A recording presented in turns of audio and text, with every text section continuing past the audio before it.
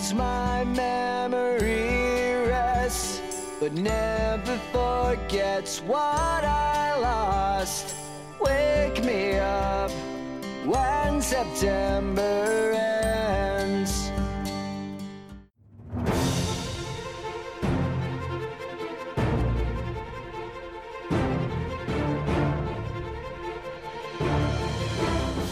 Hello, and welcome to another episode of Ballot to Talk About. It's Sunday the 2nd of October 2022, and joining me as always is my co-host Churn. How's everything going, Churn? And by the way, for Friday, happy International Podcast Day.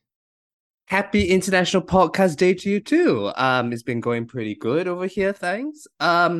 It's Formula One weekend here in Singapore, so it's been quite a few traffic jams in the middle of town, but I'm sure it's going to be quite a spectacle tonight. Yeah, well, I'm familiar with that in London because we got the London Marathon today, so we're having similar problems. Well, indeed, but at least our trains are on strike, so this weekend, so that's been a little bit of relief. But anyway, for listeners' queries, we did wish each other happy International Podcast Day yesterday. But as of this episode, we would officially have done 92 episodes and 2 special bonus episodes as well. So, Sam, what has been your favorite episode over the last 2 years? I mean, it has to be the one we did in person. It has to be that one. But if I can't choose that one, then I think I really enjoyed last September because we did a series of podcasts of a variety of elections. We covered Norway, we covered Canada, we covered Germany, and I particularly enjoyed that month of podcasts because it felt like we were diving into big elections week after week. And I mean, we've been doing something similar in the past month as well, but I particularly enjoyed last September. Yes, that's a good series of elections, and like you, I was going to choose the in-person episode as my favorite of the 92 and a bit we have done. But I think for me, the one that I certainly found very interesting was the one we did very early on about Moldova, because that was a country I'm sure you agree, Sam, you and I had zero knowledge about, and we managed to do what I thought was quite a comprehensive episode of Moldovan politics, and something that listeners might not know. So one of Sam's great joy, mine and I certainly yours, Sam's great joy is to tell people we know about the politics of their own country and certainly surprise them. And Moldova was certainly one of those, wasn't it? Oh, it absolutely was. Yeah, I still, to this day, don't get tired of the look on people's faces when I tell them I seem to know more about their political system than they do. So I do still enjoy that. Well, 2 more podcasts to come. But before we get started on this week's podcast episode, Sam, I thought, would you like to hear another fun fact about this one? Go ahead. Well, for listeners who might have not recognized the introduction song was Green Day's Wake Me Up When September Ends. Now, not only did I choose this because A, it is the end of September and it's the first podcast episode we're doing at the start of October. 2, Green Day is performing tonight at the Singapore Grand Prix. But also 3 as well, we slightly changed our format for long-time listeners of the podcast to do musical interludes at the start of the podcast. And this is the first song we started that has repeated itself 1 year later. So there you go. Isn't that great? It absolutely is. What a great way to begin. So this week's episode is going to focus on last weekend's Italian general election, which has likely seen the election of their first female Prime Minister, Giorgia Meloni, and also a new right-wing government to succeed Mario Draghi's technocratic coalition. Churn, before we start diving into these results, why don't you run us through the headline? Yeah, so let's just begin with the results in both the Chamber of Deputies, just the lower house. And before I tell you the seat change, I think you have to be aware of the context, which is that at this election, thanks to a 2020 referendum, the number of seats in both chambers have been reduced. So in the Chamber of Deputies, it's moved from 630 seats to 400. So the centre-right coalition scored a majority of 237 seats, which was down 28. But as a proportion, they've grown. And it's led by the Brothers of Italy, being the party led by Giorgia Meloni, with a whopping 119 seats, up 87 The centre-left coalition will have 85 seats, down 37, and the Democratic Party is by far the biggest party within this coalition with 69 seats. They're down 43. The Five Star Movement, on paper, got the worst result out of all of them with only 52 seats, down 175. But we'll be talking about whether that's actually better than some of the polls had predicted. So Action Italian Viva, which is the remnants of Matteo Renzi's political party, got 21 seats in their centrist political party, and a total of 26 seats went to other smaller political parties. In the Senate, again, the number of seats fell from 315 seats to 200. The centre-right coalition got 115 seats, minus down 22. So we're in a situation where the centre-right coalition has a majority in both chambers, which should please and should get legislation relatively easily. But crucially, they do not get a supermajority in both chambers in order to pass constitutional change. So therefore, there is some checks and balances on their power. The centre-left coalition got 44 seats, down 16, and the Democratic Party was the biggest party with 40 seats in the Senate for the centre-left coalition. The Five Star Movement had 28 seats, down 84, and Action Tel Aviv had 9 seats and a total of 4 seats to regionalist parties. So, Sam, with those headline results, what are, first of all, your reactions when you saw those results coming in? I mean, my initial reaction was not particularly surprising, because the writing has been on the wall for quite some time that this is the most likely outcome of the election, certainly since the collapse of the Draghi government when this election was first called. But to be honest, for quite some time before that as well, it's been seen as almost inevitable that a combination of the Brothers of Italy, Forza Italia, and the League will end up forming the next government. So I guess the initial reaction was not one of particular surprise in the overall composition of the results and where that would lead to in terms of government. I guess my surprise came in that if you look at the overall vote share, which, as you keenly pointed out at the beginning of your review of Italy, is more interesting to look at than seat count because of the drop in the overall number of seats in both chambers, the relative change between the two blocks, the centre-right block and the centre-left block, is fairly minimal, to be honest. So I thought that is an interesting thing to look at because the overall vote share of the centre-right has not really changed much, even though they've now gone to a significantly more favourable seat position. And the overall vote share of the Democratic Party certainly is basically a negligible change since 2018. So it's interesting that such minimal changes in the overall vote share has led to such a sizable change in the seat counts and eventual government formation. So I guess to sum that up, I'm not particularly surprised at the government we have, but I am surprised about how the results we have led to the government we have. Yeah, I think you're absolutely right there. And I think one way to show it is that within the centre-right coalition, the tectonics of which is the largest party within it has totally and fundamentally been redrawn. I mean, in the last election, it was very much Lega being the biggest party in the centre-right coalition, but now it is the Brothers of Italy, for example. And that seismic shift from a party, you don't forget, Brothers of Italy only got 2% and 4% in the last 2 elections. And today, in the proportional representation system, they are 26%. That is a phenomenal growth and really, I think, shows you once again or reinforces the instability of Italian party systems, isn't it, Sam? No, I mean, exactly. And I guess maybe that's a good place to start, to be honest, in terms of the changing party system, because the overall vote shifts within the centre-right, I think, are probably the most stark.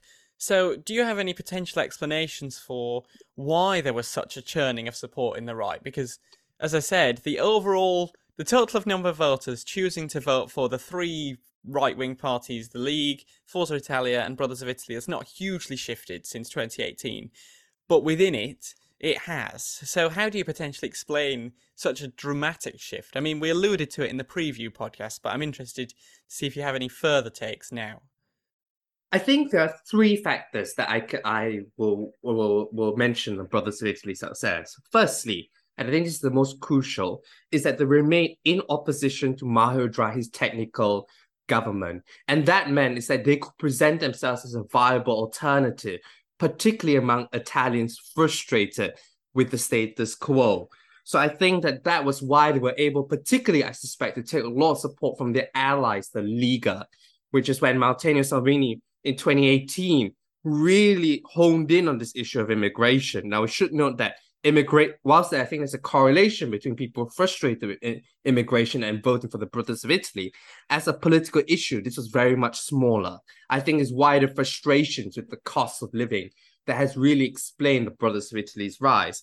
And that is the second thing that they've done. Not only have they remained in opposition, so they can criticize the government, they have successfully convinced part of the Italian electorate that they had the capacity to get the economy on track and address family concerns and cost of living concerns. I mean, there was a poll that came out that 93% of Brothers of Italy voters listed strengthening of financial support for families in difficulties as reasonings to do so. So they clearly have secured the votes of a lot of people who were frustrated with the lack of government help that the president, that all the other parties gave when Maher Draghi was the prime minister.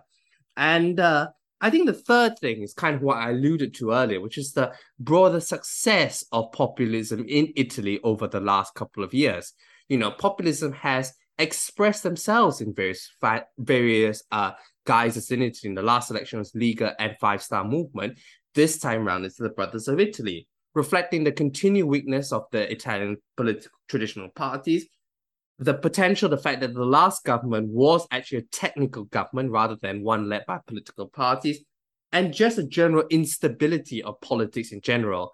And I think all these factors combined have provided a fertile ground for the Brothers of Italy and Giorgia Meloni's party to surge. I think the big question now is whether that can be sustained, because we know, Sam, that part of the appeal of a populist party is appealing to the anti-establishment, those felt left behind.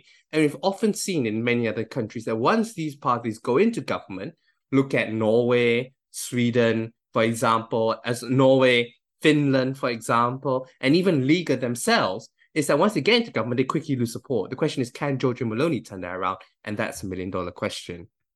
Yeah, I completely agree with all of those three things. And I think one of the reasons why the centre-right really was so efficient in this election is because their alliance was watertight in terms of distributing particularly the single-member districts across Italy, and they distributed them on the basis of opinion polling performance to try and accumulate as many seats as they possibly can. And to illustrate how efficient this was, there were 147 single-member districts in the Chamber of Deputies. The Centre-Right Alliance won 121 of them. So pretty much all of them, which just shows how efficient their vote was. And I think comes to explain why the vote from the League and Forza Italia drained so efficiently into the Brothers of Italy, because of opinion polls, Brothers of Italy were given so many more single-member district candidacies, which meant that there wasn't a League or Forza Italia option in, I think they got given 97 of the 147 constituencies, if I'm correct. But I'd have to double check that. But that sort of explains why the League and Forza Italia vote filtered so efficiently into the Brothers of Italy, even though the overall share for the right-wing alliance barely changed. Well, actually, it's a very great point, and I think we should mention the electoral system.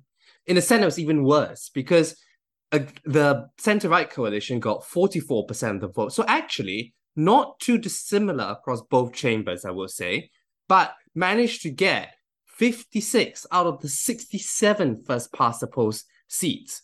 And that is representing 83%. So they got 44% of the vote, but 84% of the first-past-the-post seats. Now, that's just extraordinary. And the key, Sam, is the fact that this is not mixed member proportional. So the proportional system is not correcting for the imbalances that you saw, or to a large extent, correcting for the imbalances we saw in first past the post. They are mixed member majoritarian. So they're decoupled from the mixed member proportional. The proportional element is, in terms of votes for the centre-right coalition, takes no into account how it performs in the single member districts. So even in the Senate, the Brothers of Italy got 34 seats out of 122, which reflects the fact that they got 26% of the vote in the Senate. So it shows you there that the electoral system in this case, ironically passed under the center left, has really come to benefit the center right because fundamentally they did so well in the first past the post, and the proportional element system topped it up, really didn't really correct it to the extent that we usually see in Germany, isn't it? Yeah, I mean, I remember back in the midpoint of the Matteo Renzi premiership back in 2015, 2016, debates over the electoral system were dominating his time in government. And one of the key arguments was they wanted to give winning parties the extra boost they needed to be able to form more stable governments in Italy. Well, arguably, in this election, that has been 100% achieved because we now have a situation where a centre-right alliance has a majority in both chambers and is likely to be able to form the most stable government numerically that Italy has seen for quite some time. So in that way, I think Matteo Renzi has achieved his goal. I just don't think he's necessarily achieved it in the way he anticipated back in 2015, 2016. Just one more point on the electoral system, Sam. We've often talked that, the center-right have done very well, but do you agree with me that equally the center-left has to blame for failing to coordinate amongst themselves as efficiently as the center-right in allocating one candidate? I mean, I'll give you an example, which is the constituency of Roma Centurio, which is the center of Rome. Now, we often associate, particularly nowadays, with cities being the hub of social liberalism. And in the election, certainly, where I think we're going to discuss the tectonic plates of which demographics voted for which, a constituency very much a safe seat for the center-left and the centrist parties. Well, what we saw there was Emma Bonolio, who's a former Minister for Foreign Affairs in the Letta government, lose her seat because the right got 37%. She got 33%. She represented more Europe. Another centrist party aligned with Carlo Canandra got 13%. He's the Action, so part of Action Italia Viva, Matteo Renzi, part of Renew Europe, got 13%, and Five Star Movement got 11%. So clearly the right was able to gain from those figures, Sam, from a split in the centrist vote, which would probably, if either Emma Bonolio or Carlo Canandra had stood aside, would not be in this situation, wouldn't it? No, absolutely. And I mean, the failure of the left to unite in this election, I think, has a huge part to play in the overall results, because not only was it widely covered in this electoral campaign, the breakdown of the negotiations between the Democratic Party and Action Italia Viva, Matteo Renzi's group, but also there was widespread criticism that the Democratic Party didn't even attempt to engage with the Five Star Movement. And I think a lot of observers would have told you that had they managed to do that effectively, vote share-wise, they were actually better positioned than the centre-right alliance, and especially given the fact that Five Star Movement made a clear decision in this election to go in it more on a centre-left basis than they had traditionally done before, because they were talking much more about poverty, social inequality, economic redistribution, cost of living crisis, which probably would have married quite well with the COVID Recovery Fund based campaign of the Democratic Party. And there wasn't even an attempt to engage, mainly because the Democratic Party blamed the Five Star Movement for the collapse of the Mario Draghi technocratic era. But what you then ended up with was the Five Star Movement actually outperforming most expectations in gaining a sizable percentage of the vote, that just meant that you then had a natural cap on the ability of the centre-left alliance to win seats, because it was competing with another centre-left argument. So I think that entirely is to blame for what went on here. I mean, however, if you do look at the vote share across the country, the Five Star Movement and Democratic Party were more competitive in areas where the centre-right wasn't competitive. But at the same time, you picked out a perfect example of a seat where it really should have been a centre-left seat for the taking across whatever party choose to stand there as the primary candidate. But what you ended up having was all of them standing, splitting the votes, and allowing a right-wing candidate straight through the middle. And in an area which you don't normally associate with electing right-wing candidates as well. So I think that's really an indication of the electoral system breaking down fundamentally. The first past the post magnifying some of the disproportionality within it. Sam, let's take a look at we talked about the electoral system, we talked about the broad factors, but let's talk a bit more about the voter demographics. What have you found in terms of which group voted for which coalition, specifically the Brothers of Italy? Where did they attract their base of support? I think it's an interesting thing to look at, because in this election, because of the inefficiencies we just talked about with the Left Alliance, if you look at demographic maps of this election, really the centre-right vote, particularly the Brothers of Italy, came from all over the place in Italy, because of a lot of it is skewed by the first past the post vote shares. So that's an asterisk to put on this. But geographically, I think it's quite clear that the right was successful in rural areas of Italy, because the pockets of democratic and five-star movement support were limited to Rome, Milan, Naples, Bologna, these kind of areas in Italy, which are much more urban centres, whereas the centre-right vote came in more rural areas. I think religion plays a huge role in this electoral cycle, particularly for the Brothers of Italy, because I found a map of Italy which broke down Brothers of Italy vote share and compared it with a map of Italy which breaks down the percentage of people who attend a weekly Catholic Mass. And the areas where most people attended Catholic Mass, i.e. up in the 70s, 80s%, were exactly the areas where the Brothers of Italy did better. And I think if you mapped those two maps on top of each other, you'd basically see the same sort of patterns emerging, which I think makes a lot of sense, because the Brothers of Italy campaign was heavily based on pro-family arguments, about gender roles, about sexuality, about immigration, protecting the family in Italy, which makes a lot of sense why that is very resonant with quite a heavily Catholic population. So I did find that an interesting demographic. And finally, because the vote shares didn't significantly shift from 2018 to 2022 in terms of the vote for the right, I think it can be safe to assume that a lot of the demographic indicators from 2018 remained the same, even though we don't have the same extent of data yet. But in 2018, the vote for the right was older, it was blue collar, it was less educated, and it was more religious. And I don't think that coalition is any broader this time, or not significantly different.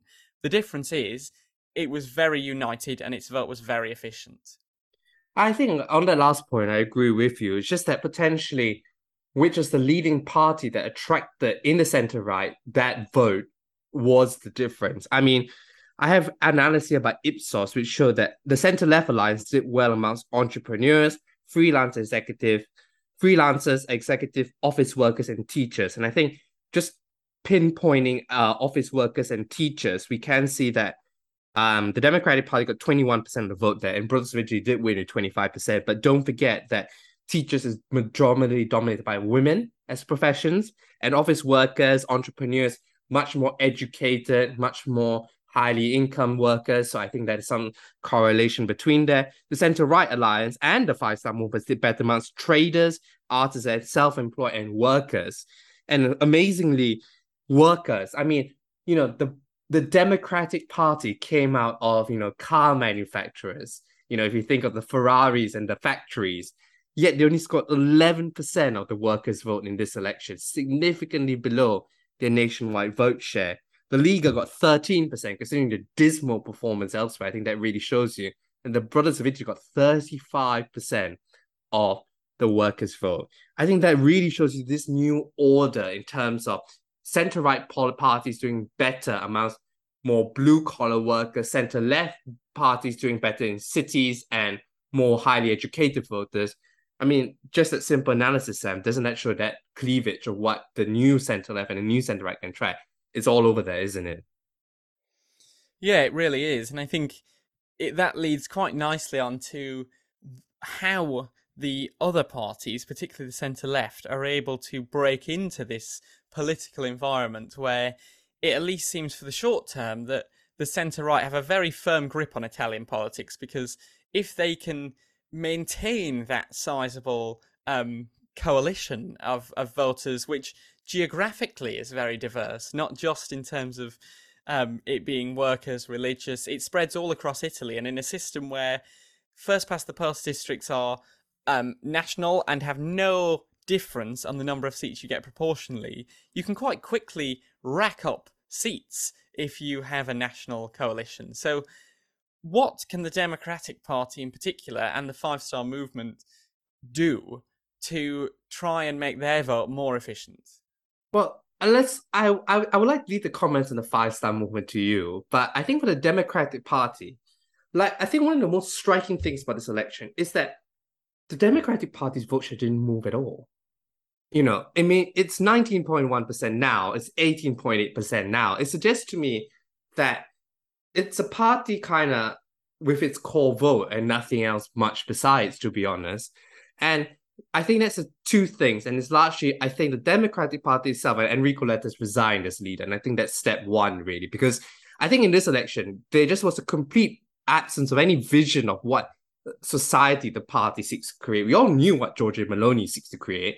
And the Five Star Movement had a good campaign, but the Democratic Party just went around, complaining about the center right and the warning about fascism. But I don't think that's fundamentally enough, really, because so that's the first thing. It was more kind of so that's the first thing. It needs a vision, really, and I think more importantly is it needs to decide what kind of ideology that it seeks to represent. Is it a more centrist kind of platform, or is it more of a left-wing platform? And I think that fundamental tension between both, where you can see if it moves towards the center, is that Matteo Renzi's Italia Viva has really occupied that. But on the left, will it be willing to risk that and be portrayed by the right as communist and stuff like that, or being associated with communism? I do not know. So I think it's fundamentally a lack of vision, probably a leader which probably be a bit more inspiring and a bit more charismatic would help as well. That fundamentally explains the Democratic Party's malaise. Yes, they can replace the leader, but I think trying to solve what the vision and what ideology that it can organize and render coherent its ideas and principles, I think both of these they needs to do. Now, they can get some level of support back because they're going to be in opposition. And we know that Italians, particularly those that get frustrated with the current government, will somewhat support the opposition parties. But would they support the established centre-left? I do not know. What do you think, Sam? Yeah, I think your last point is a good one, because really, it'll be the first time since 2013 that the Democratic Party have been in opposition and have remained in opposition, because they led the government 2013 to 2018 and were part of the government for 3/4 of the last term, both initially with Conte and then again with Mario Draghi as well. So it will be the first time that the Democratic Party have really been able to relax and rediscover itself in opposition. And sometimes that can work wonders for political parties, because they no longer are worried about defending lines that come from other political parties. They're simply worried about how can we get the Democratic Party message out into the country, and how can that then propel us to a strong result in the next general election. So I think that could be a favourable environment for the Democratic Party to have those discussions that you were alluding to about ideological presentation, about leadership, about alliances, to be honest, because they might want to reopen the possibility of working with the Five Star Movement, who clearly have a base in the country that, yes, they collapsed significantly from 2018 and also really from 2013, but they still were able to win a sizable number of seats. And if the Democratic Party can step back and think maybe they will be, now that they're in a more left-wing setting, a favourable ally, these are all these kind of discussions that can happen in opposition that can't really happen to a large degree in government. So they are going to have the space to do that for the first time really in 10 years.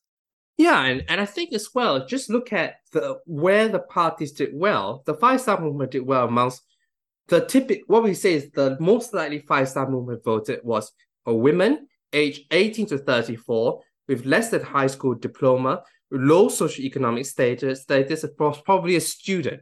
That sounds to me quite similar demographics you often expect for a centre-left political party. So I think but especially particularly efficient the Five Star Movement was in and around the suburbs and urban centres of Naples, which is famously not just one of the poorest areas in Italy, but one of the poorest cities in Europe. So clearly, the Five Star Movement's argument and their voter base extends well into some of the most disadvantaged areas where the Democratic Party, at least in this cycle, have struggled to make inroads because famously their vote seems to have been the strongest in the most affluent areas of Italy, particularly around urban centres of Rome, Milan, as I said, Bologna, Turin, and Genoa as well.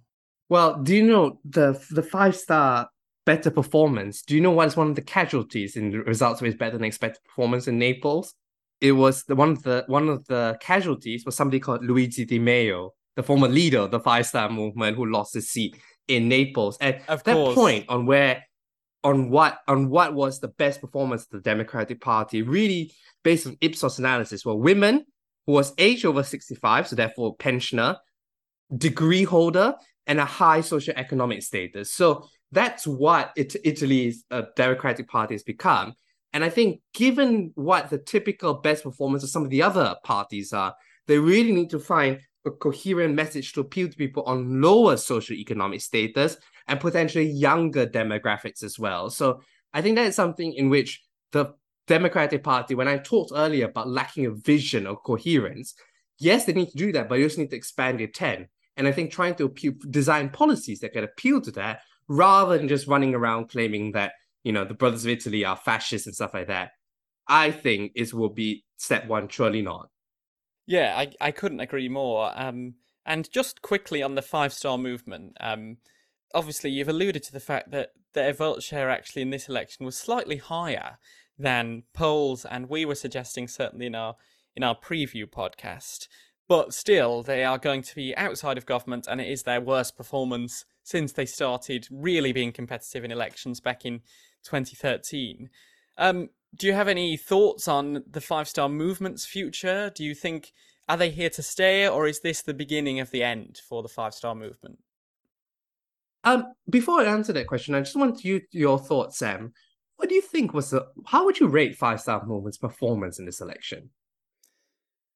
I think it's disappointing, given the fact that they were competitive for government in the last two cycles, but also I found it personally surprising, and I think a lot of people in the party would be relatively pleased with that performance because they're not part of an alliance, they stand on their own, and yet they were still able to get 15% of the vote and win 52 seats in a chamber of 400, which I think is a reasonably respectable showing for an individual party. So I guess a bit of both, because it was better than expected, but still significantly worse than the last time around.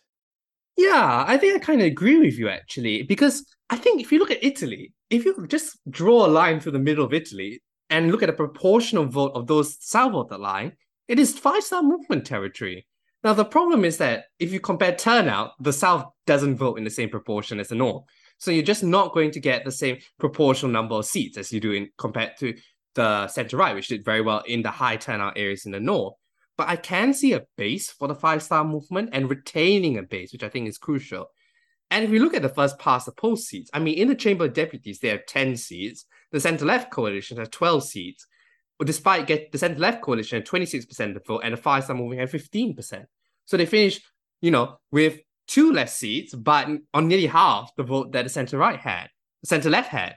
And in the Senate, what we saw was that the centre-left coalition had 26%, the Five Star Movement had 15%, but they both had 5 seats each. So they actually have quite an efficient vote source.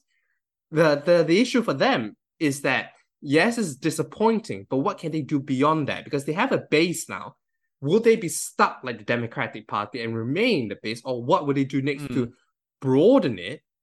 Is what the question is. I do not know at this point. And I think that is a question that the Five Star Movement really needs to understand, but can they just get it by just being in opposition? Because as a populist party, they can now bang up against the centre-right coalition.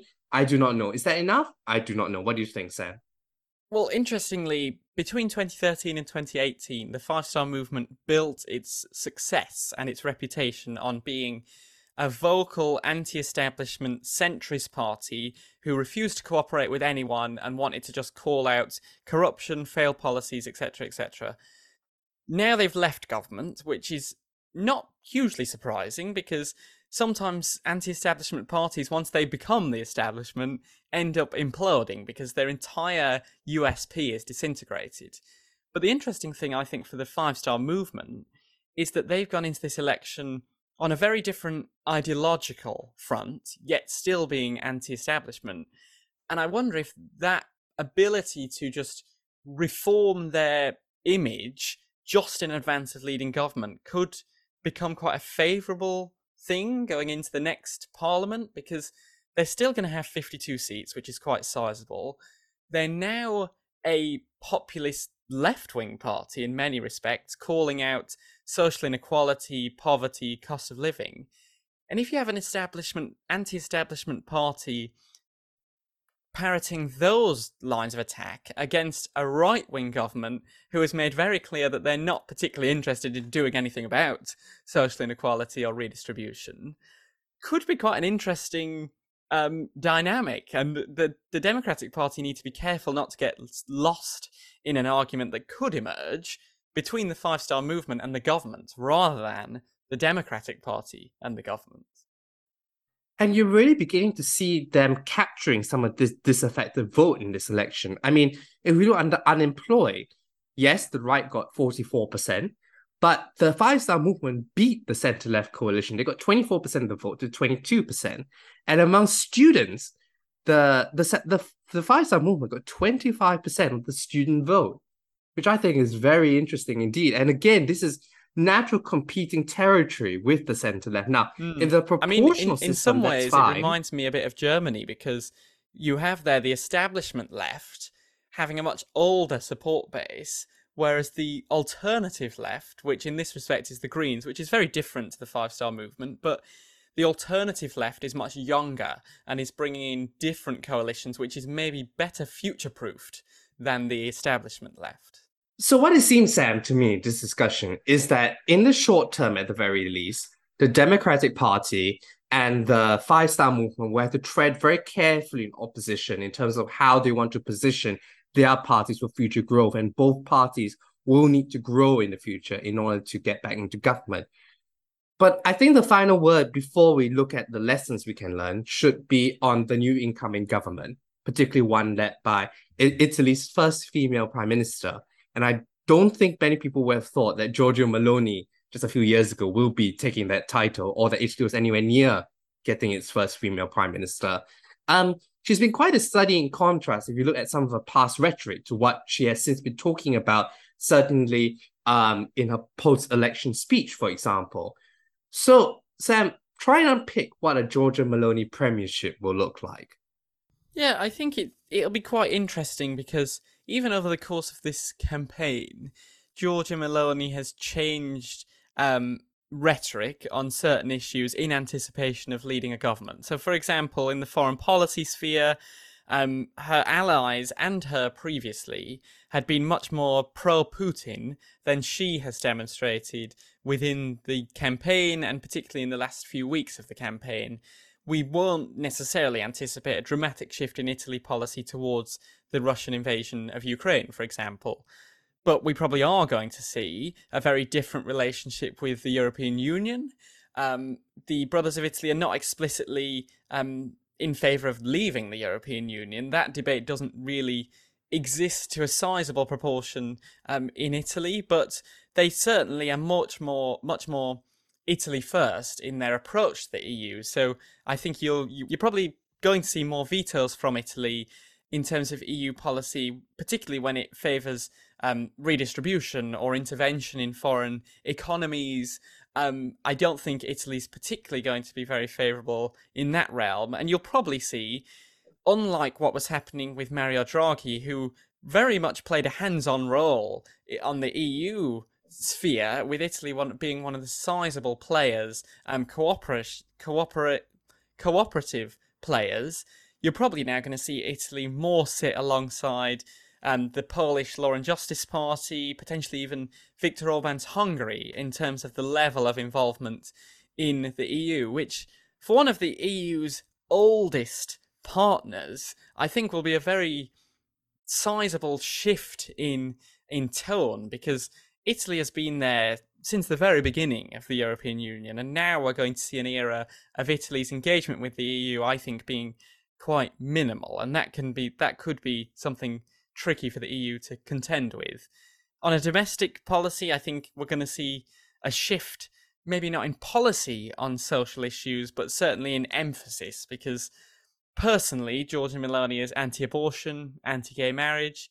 She said she wouldn't change the law with regards to either of those things, but she does support conscientious objection of people administrating abortions, administrating civil partnerships, gay marriages, etc. So I don't think we're going to see significant policy change in these realms, but certainly emphasis change, and I think a cultural change, certainly on the part of the government. And where it goes from there, I think we'll have to wait and see about the cabinet, because that, I think, will indicate a lot about where they're going to go. I know Matteo Salvini is wanting to reprise his role at the Interior Ministry, but a lot of suggestions are that that won't be a job that's offered to him. It's in the light of the League's performance in this election, but I guess time will tell. Anything that stands out for you? I think it will be very interesting indeed, because I think on the issues of EU engagement, one thing that has changed is the EU Council, I suspect, because don't forget, those are comprised of the various national governments. So I think seeing the EU Council really move towards the right, I think the dynamic of that is very interesting. You're right. I suspect there will be much more tension, and Emmanuel Macron must feel much more lonely in his attempts to try and reform the European Union, because he probably had a winning partner in Mario Draghi, but now he's probably going to get someone who's probably not going to agree with anything that Emmanuel Macron does on the European Union level. And we'll talk about what lessons potentially we can learn by the EU later on. I think it will be very much an attempt very on is we could see Giorgia Meloni now, given the fact she's prime minister, kind of trying to talk about unity, trying to expand the base, being prime minister for Italians.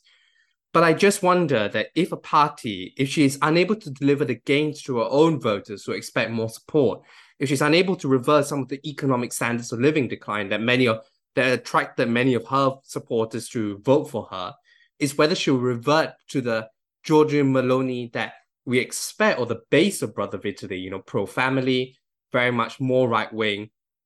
But for now, I think in the short term, we can expect one trying to expand the base or trying to be a prime minister for all Italians. I just wonder whether that can hold in the medium to long term. Certainly, if we look past over the next 2 years, I think that will be certainly very interesting indeed.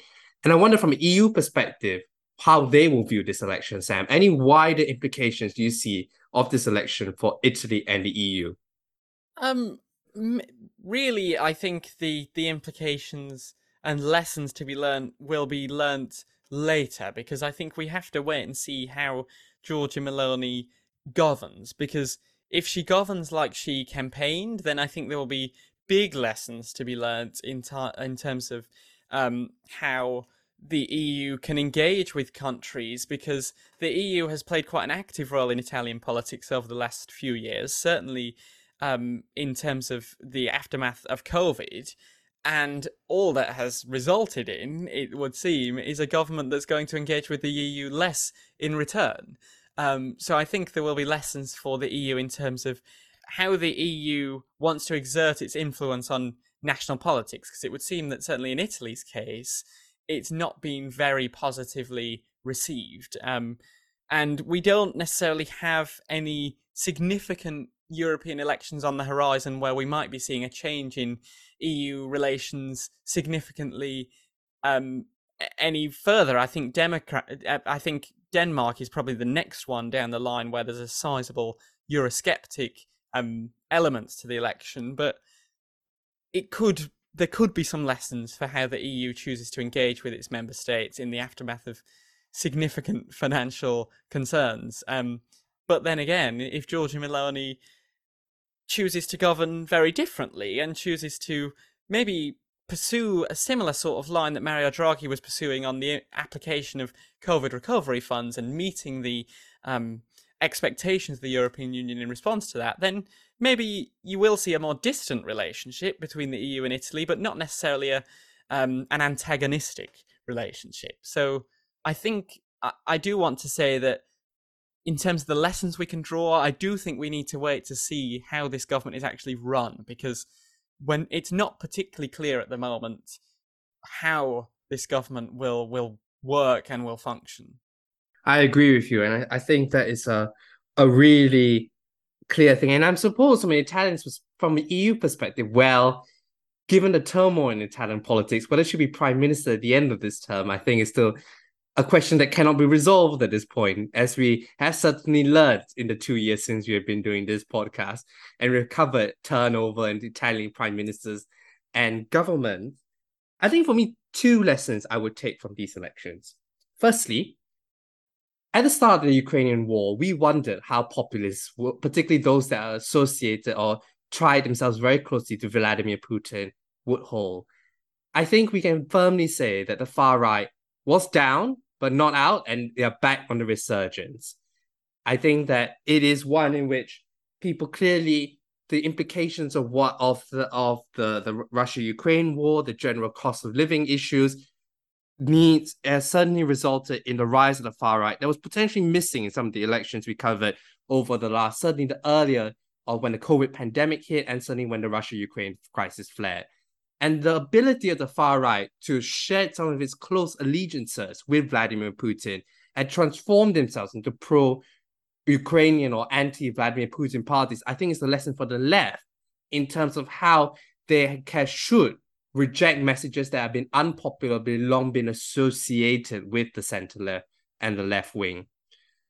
And secondly, I think we sort of hinted about this, is how the EU has been able to market themselves. Because let's be frank, the EU has given a lot of financial support to Italy over the COVID pandemic. It was one of the countries at the very start, was one of the worst hit. It received a lot of EU funds, and its reward is a government that is going to be more hostile towards it, which I find fascinating. And I think how it translates that financial support to should theoretically be better support or more support for the European project should prompt an introspection within the EU about how it can best do that. Because this applies not only to the EU, but to many long-term recipients of EU funds, like Poland, Hungary, for example. Just threatening to withdraw funds actually seems to provoke the opposite reaction amongst many of this electorate. And finally, the one thing we haven't talked about is turnout. Because turnout in this election, in both chambers of deputies and Senate, even though it's about 63%, was 10 percentage points lower. And it seems to me that, yes, Giorgia Meloni won big, but she won big because an even greater proportion of people did not bother to vote. And that is symptom to me as a rising discontent with everyone in Italian politics. Whether she can turn it around, we shall see. Yeah, absolutely. And I mean, a lot of the turnout question, I think, came from the fact that Italians have gone to the polls in recent years, and the eventual government has either been technocratic or a broad coalition, which they didn't necessarily feel that they voted for. But this time around, we're probably going to see a centre-right alliance, which is exactly what they did vote for. So I guess the proof is in the pudding in terms of, is this government going to behave like the Italian voters believed they voted for? And in terms of that, I guess we will have to wait and see how the next term pans out. But that is it for the latest episode of Ballot to Talk About. Do join us again next weekend when we will be reviewing elections from this weekend's bumper list of elections. And you can follow us on Twitter, Instagram, and Facebook at @ballot_talk. And please do leave us a rating or review, or simply tell your friends about us. My name is Sam, and for all Bulgarians, Brazilians, Latvians, and Quebecers, I hope you are exercising your democratic duty this weekend and all goes well. But until next time, we'll speak to you soon.